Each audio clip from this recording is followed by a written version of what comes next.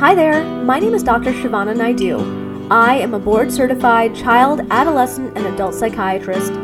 Over the course of my career, seeing and treating thousands of young patients and their families, time and time again, I am reminded of how confusing it is to navigate the system of mental health care. Who are mental health care providers? How is therapy going to help my child? Should I tell the school about my child's mental health issues? What is the real diagnosis? Is medication going to change my child's personality? These are all really important questions. When parents and patients ask me these questions, there are a million thoughts I want to share, but usually I only have 2 minutes left in the visit. Since I am back-to-back with patients, I don't always have the time to answer them the way that they deserve and the way that I really want to. So, this is why I started this podcast, to give you the information you need to help you think through the tough questions you are already asking, so that you can help your child in the best way possible. So join me, let's think it through with Dr. Naidu, child psychiatrist.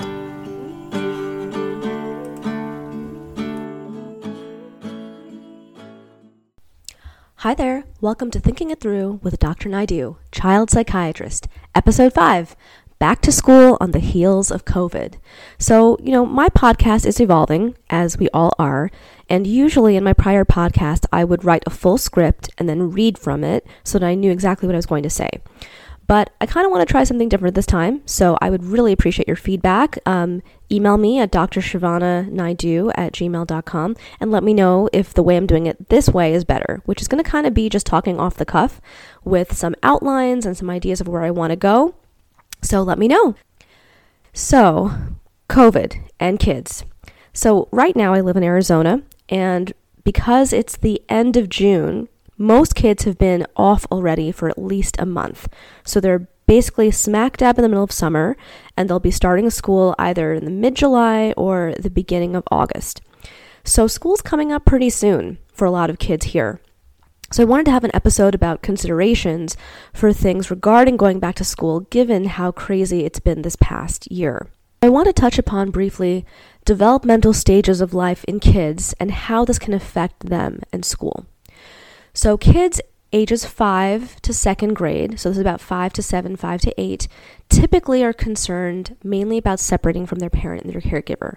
So now that we've had COVID and you've been in the house with your kids for a year or more, it may be harder for kids in this age range to step out of home and go back into the school system. So we know that for those first few months with them reacclimating into school, they might have more breakdowns, more tantrums, more what we call oppositional traits or talk back, trying to protest being back in school, which may look like anger, but really is rooted in anxiety because they really don't want to leave their parent.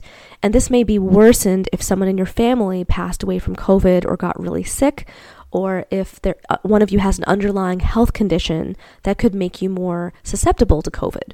Because remember, these kids are going to go into school and be potentially exposed to other kids that may have this potential virus. So keep that in mind if you have a kid age 5 to 8, kinder to 2nd. Now, 2nd to 6th, right? So this is the majority, remainder of elementary school. These kids are typically concerned about doing the right thing, following the rules, or if you have a more obstinate kid, not following the rules. But generally, they want to do the right thing. They want to be people pleasers. They want to fit in. So for these kids, their anxiety may kick up when the unknown comes in. Do I or don't I wear a mask? Am I socially distancing or physically distancing, or am I not? Can I play with my friends on the playground or can I not? So all of these things that may come from the uncertainty of how school will go now that we are in an era where most of the adults in school will be vaccinated, but the kids will not. This may provoke some anxiety and some unrest in this age of child. So I think being really clear with the teacher and the principal about what the rules are in the fall for how school is going to be executed will be really helpful to make sure these kids have a firm understanding of what they're supposed to do and what they're supposed to not do. Now, ages grades 7 to 10, so this is mainly middle school. This is the age range where kids are starting to develop more of an interest in their social relationships, and that takes up more of their world than their relationship with their parent. So they're testing their social boundaries, they're trying to develop friends, their self-esteem is mainly affected by what other kids think of them. So this is a situation where you also want to be really clear about kids and what other kids are doing. So these are kids that are going to be more concerned about what their friends are doing. Are they wearing a mask? Or have they thought about getting vaccinated? Is their family okay with you hanging out with them outside versus inside? So this is another situation where you have to be mindful about your friends and the friends' families, because what messages they're getting from their friends' families may also affect how they think about themselves and whether they think well of themselves or not. These are also kids where if they've had a challenge academically and have been really behind because of the past year and how chaotic school has gone down for many kids, they may be struggling academically and feeling more behind than their peers, or think that they're more behind than they actually are, because most kids, unfortunately, have really struggled academically this year because of how things have gone down.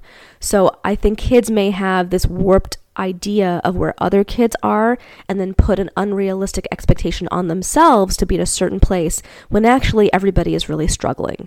So I would be mindful about double checking this age range, 7th grade to 10th grade, their perception of other kids and where they're at versus these kids and where they actually are at. And finally, we have the 11th to 12th graders, the very end of high school. Now, I do think this past year, this age range really suffered a lot. I think the high school seniors really did not get the send-off that they usually get. That's a part of the fanfare of graduation from high school. So I think across the world, we've been mourning for this age range of kid.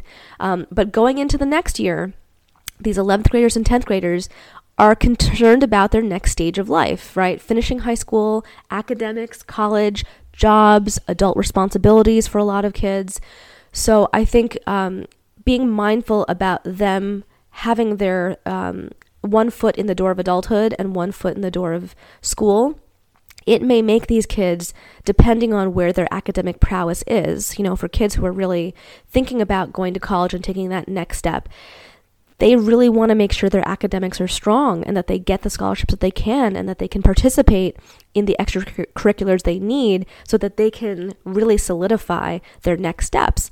But then for the other subset of kids who may not be college bound, who are just trying to get by, maybe consider community college, maybe just considering working after high school, I think these are kids that are going to be more thinking about how you as a parent are thinking and how you have been cultivating them to be more independent. And then we're going to have a group of kids in this 11th, 12th grader range who really are just struggling to get by. They have no idea what they're going to do after high school.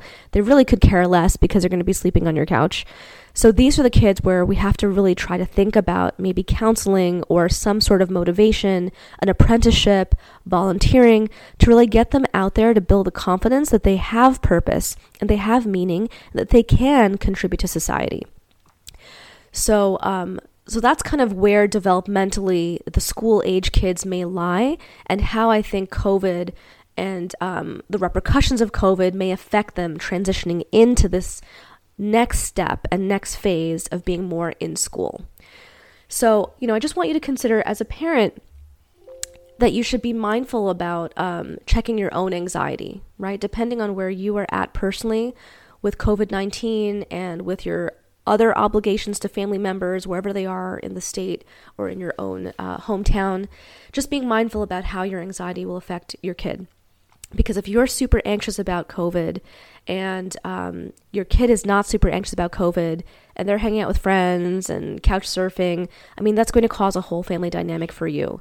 So just be mindful that may not change over the next 6 months, but to find a way to have a dialogue with them to find a happy medium so that you can both coexist in the same home and not disappoint each other.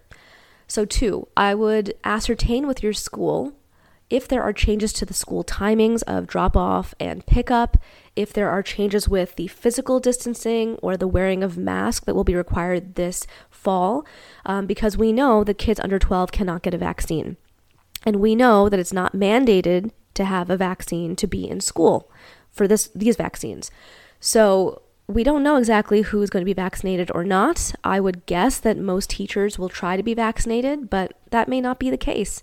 So just reminding your child that still wearing a mask may be a strong possibility, especially if they are under the age of 12, and making sure they're comfortable with that. Because over the summer, most families have become lax. Kids are playing outside. They're not always wearing masks.